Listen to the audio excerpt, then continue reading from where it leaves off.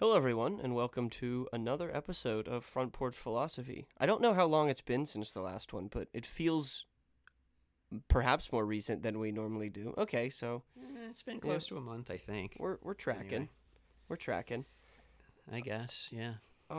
So today we are going Well, first to. of all, I'm not on the front porch today, Yeah, Garrett. that's on because account it of is- weather.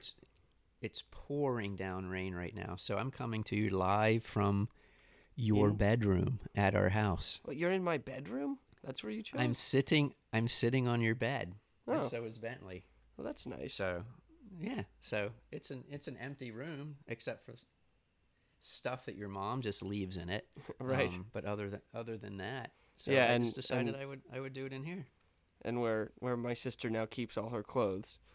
Well, everything. now that she's moved to Well, college, right. That is not there. There are a few of her clothes, and there are not many of her clothes in here now. Well, yes. Well, So I'm it's glad, actually quite enjoyable.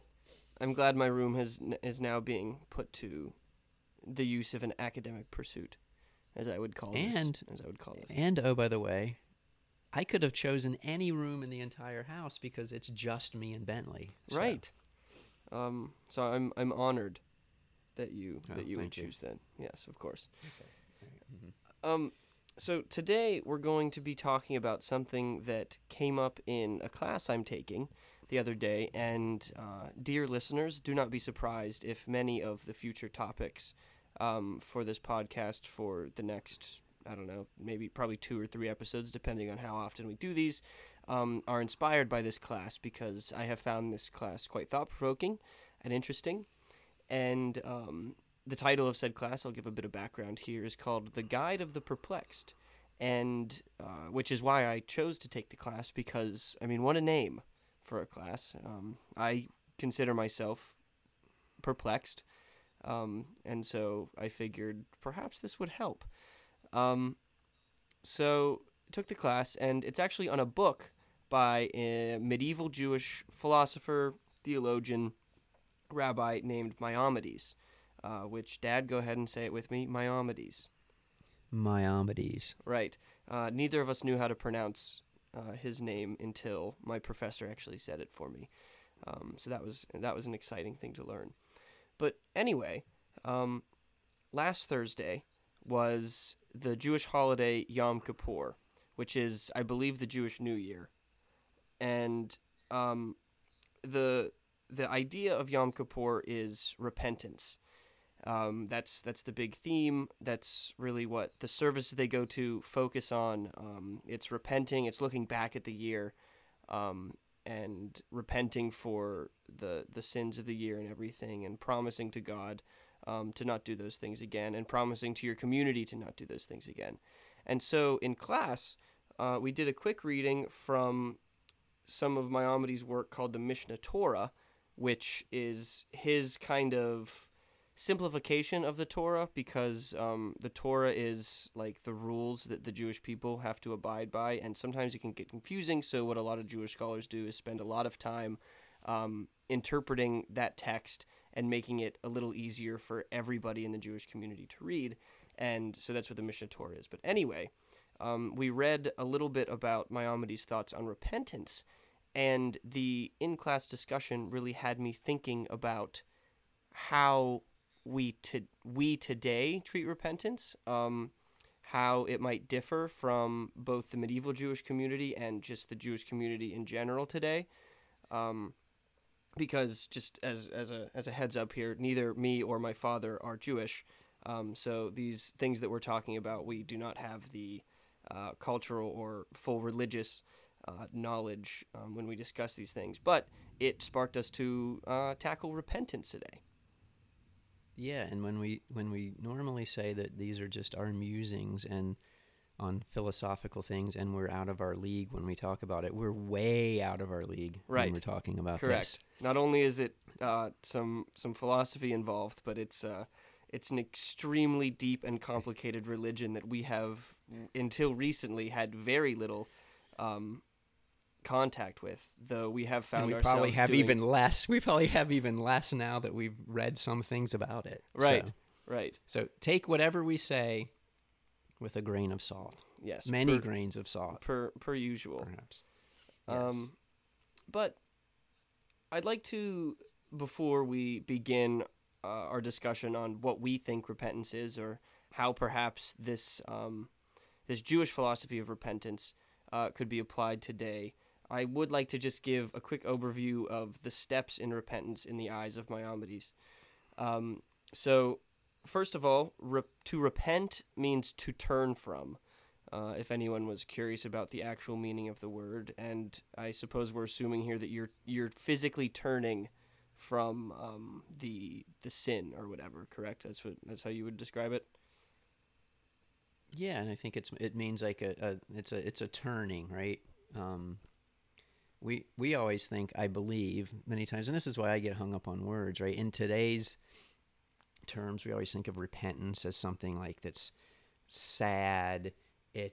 We're like, coming back with like our tail between our legs kind of thing. But I think here the Spirit is something different. It's a little more about returning to the essence of who you are. But you have to you first have to realize the sin and then turn away from it. But in that turning, you're turning back to your more holy path in a way, I guess, because isn't, one of the definitions of sin is kind of like missing the mark or Right. or not.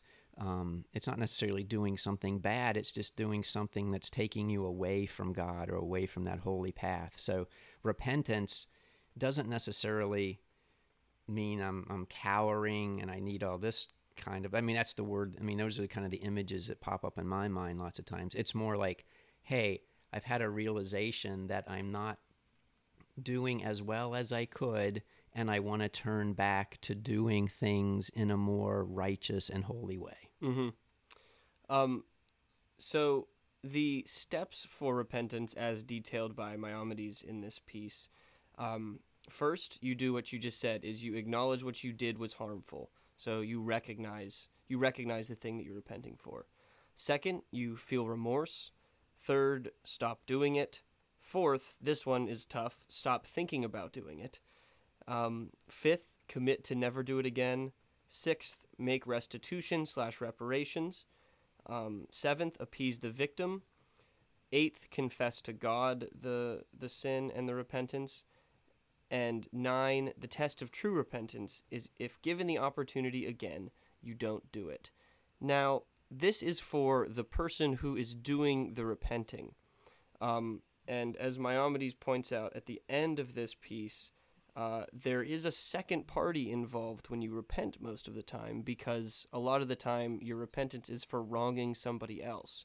And so not only are we going to talk about repentance for the person doing the repenting, but also forgiveness on the side of the person being asked to forgive.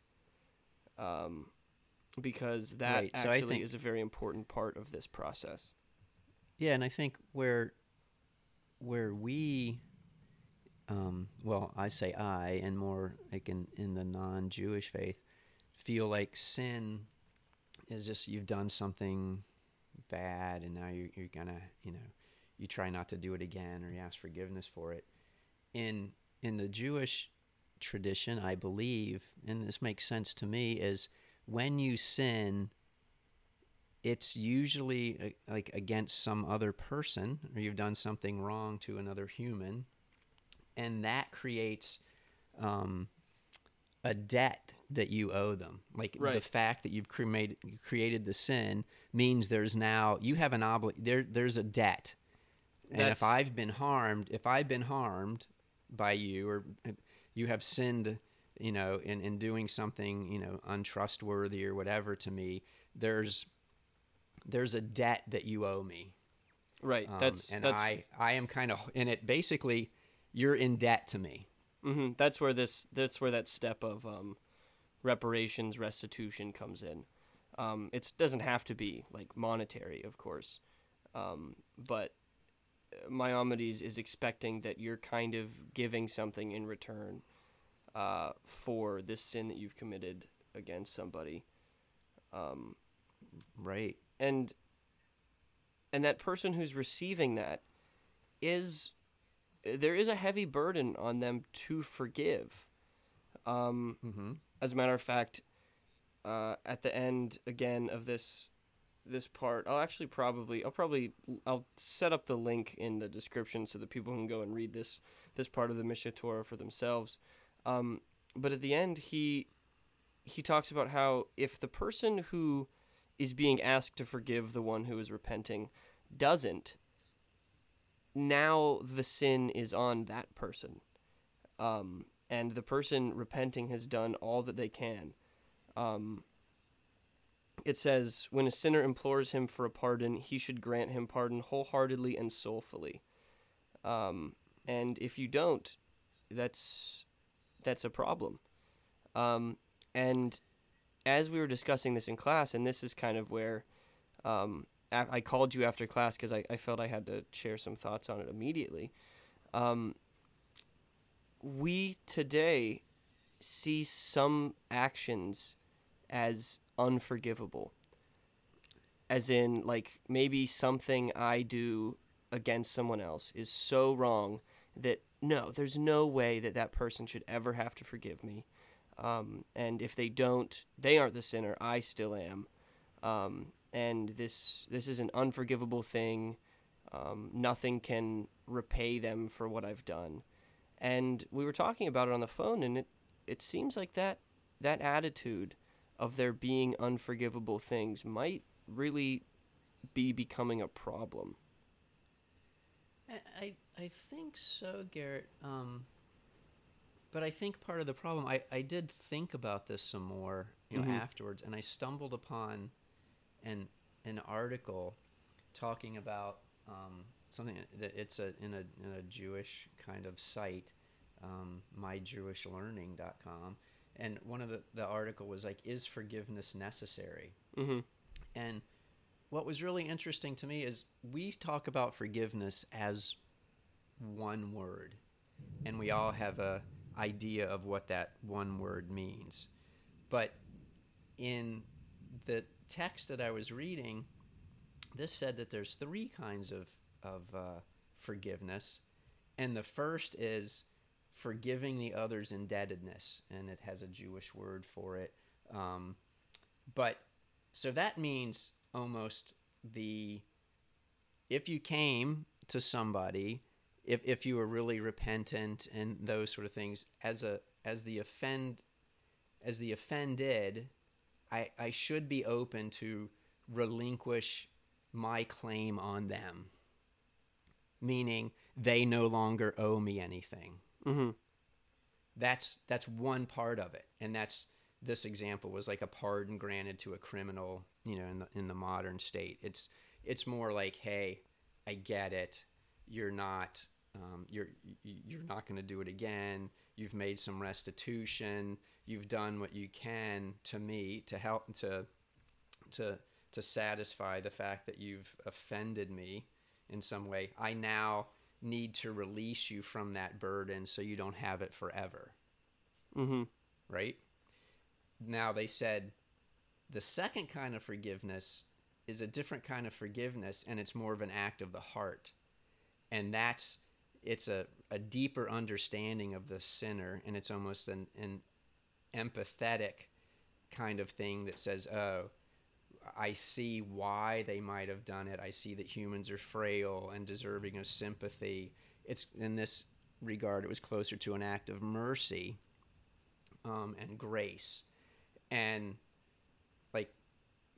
I think that's what we think forgiveness is most of the time, is that one, like the act of the heart. But in this sense, it made some sense. And when you're talking about are some things unforgivable, well, you have to define what forgiveness is. So there might be some things that you could say that, okay, I can say you're no longer indebted to me, and in that sense, I've forgiven you. But I don't know if I can change my heart towards you. Maybe. That's another step, right? And maybe there's some things that, like this in the example they show, like, if there was a wife who, was battered by her husband, maybe he's gone to therapy, he's done his thing, he's, and she might say, I forgive you your debt to me, you can now walk away without that burden. But that doesn't necessarily mean in her heart she has forgiven him at that level. Yes. Right? The other meaning of forgiveness.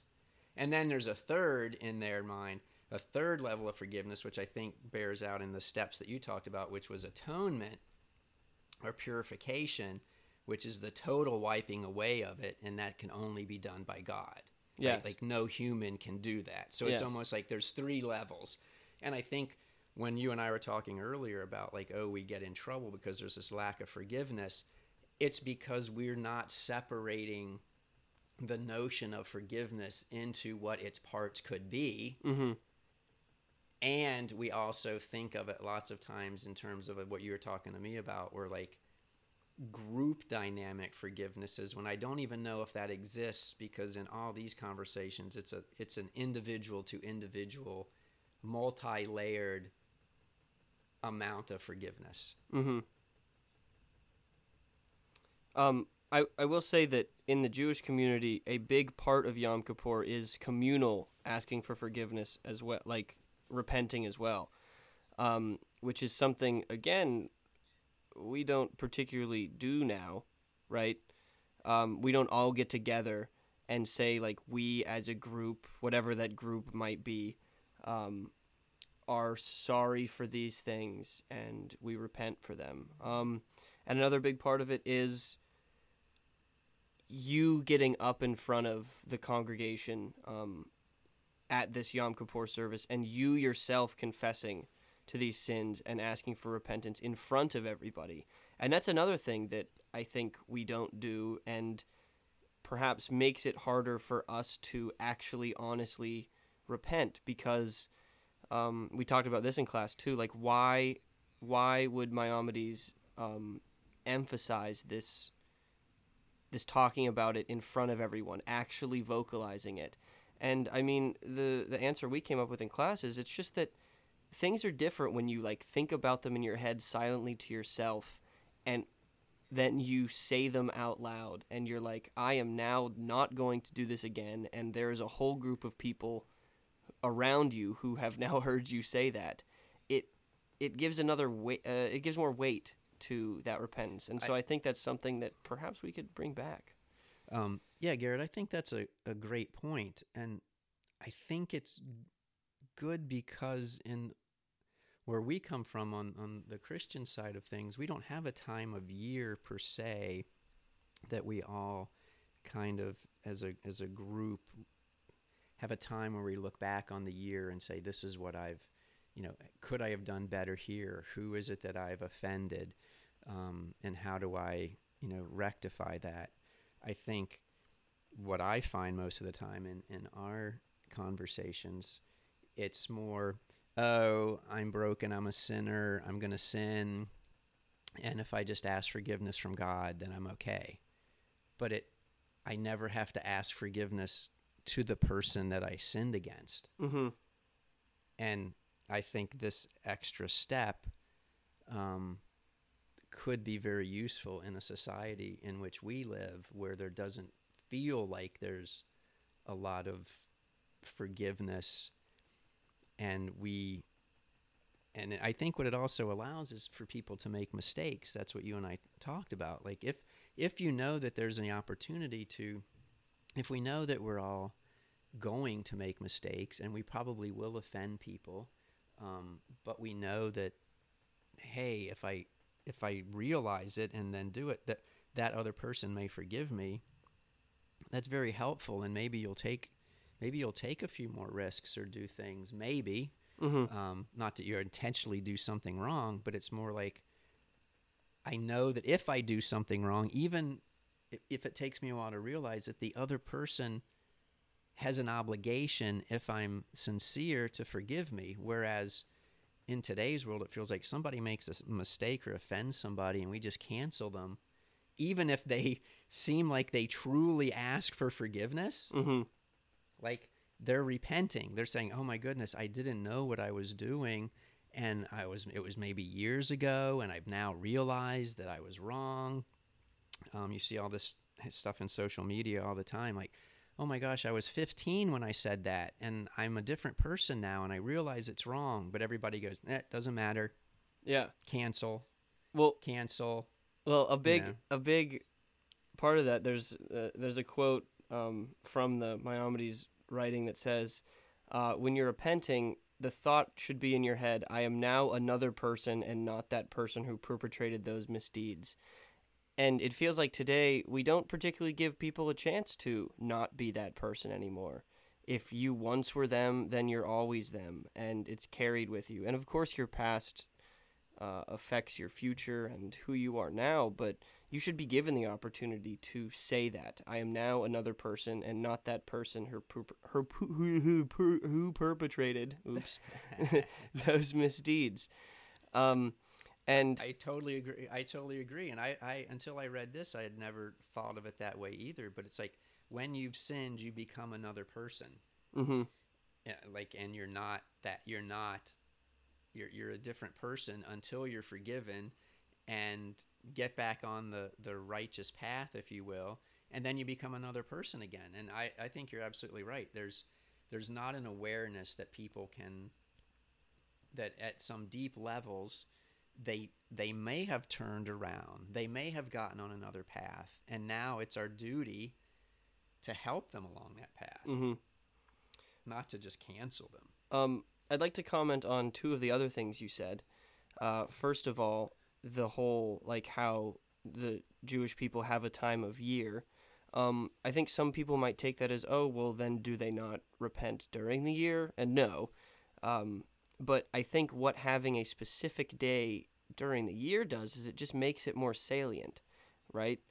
Like when you make a mistake during the year, not on Yom Kippur, or it's not Yom Kippur, so you aren't thinking about it. I think just the fact that they have something like that makes you more likely to think about, like, oh, perhaps I should go ask for forgiveness for this. Or maybe, like you said, maybe something literally slipped your mind, but if you take this time, this whole day, to think about that, because they fast forward and everything, they aren't doing anything but thinking about what they should do to repent.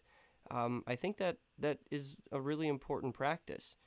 And my other thing, so today I was listening to another philosophy podcast called Philosophize This, which I would highly recommend. The host is far more knowledgeable about specific philosophers and complex philosophical thoughts than either you or I. And so I would highly recommend it. Hey, speak for yourself. I would highly recommend it. But today I happen to be listening to a two-part series on a philosopher, an existentialist named Emile Cioran, I think is how you pronounce his last name. And while I don't agree with some of his metaphysics, and certainly not everything he has to say, one of the things that he really quite enjoyed looking at was failure. And you just mentioned that earlier, how people are so afraid of making a mistake now because it's so tough for someone to actually forgive you nowadays, that they're afraid to fail. And I think Cioran highlights how important it is to go and fail, and how I'm sure that he would be all for people being more forgiving of failure and everything like that, because it just increases the likelihood that you'll try something that you will fail at, that you'll try to make a mistake. And of course, not every mistake you make is going to be a failure in terms of like, oh, I failed at, like, I don't know, starting a business or something. Like, that's not something you have to repent for, right? But you never really know how you might fail if you really go and put yourself out there. And I think that's why this notion of repentance and forgiveness and stuff that Maimonides is writing about is so important to remember, because people on social media and stuff all the time, they talk about, like, these entrepreneurs. They're like, don't be afraid to fail. Get out there and, like, fail and fail again. And, like, I failed so many times before I got big. But I think just the fact that people, you can't fail today, and even, like, slipping up on your words or anything makes people less likely to go out and try other things that aren't even related to a moral failure or something. And so I really quite enjoyed that today. Yeah, no, I think that's awesome. And as you were talking, it reminded me. Your sister sent me a paper just to look at and proofread for her, and I think she was saying that part of the paper was we need to get out of our bubble and experience other people's cultures and interact with people that aren't just like us. Mm-hmm. But listening to you, there's when you feel like you could offend somebody and not be forgiven in today's world, why would you leave your bubble of people that you know you're not going to offend? Right. Why would I take a chance? Like it's hard in today's world. Like why would I go and purposely try and learn the customs and cultural differences and interact with people different than myself when if I slip up, I'm never forgiven and just chastised for it. Right. It's really limiting our knowledge. I totally agree. That's why, like, it's hard, right? Like if I am like, oh, I would love to go and attend this event, but I'm like, oh, I'm so scared that I might say something wrong or act wrong or wear the wrong thing. And I'm either culturally appropriating them or I'm demeaning and then it's just, there's very little chance that you can recover from that. Right.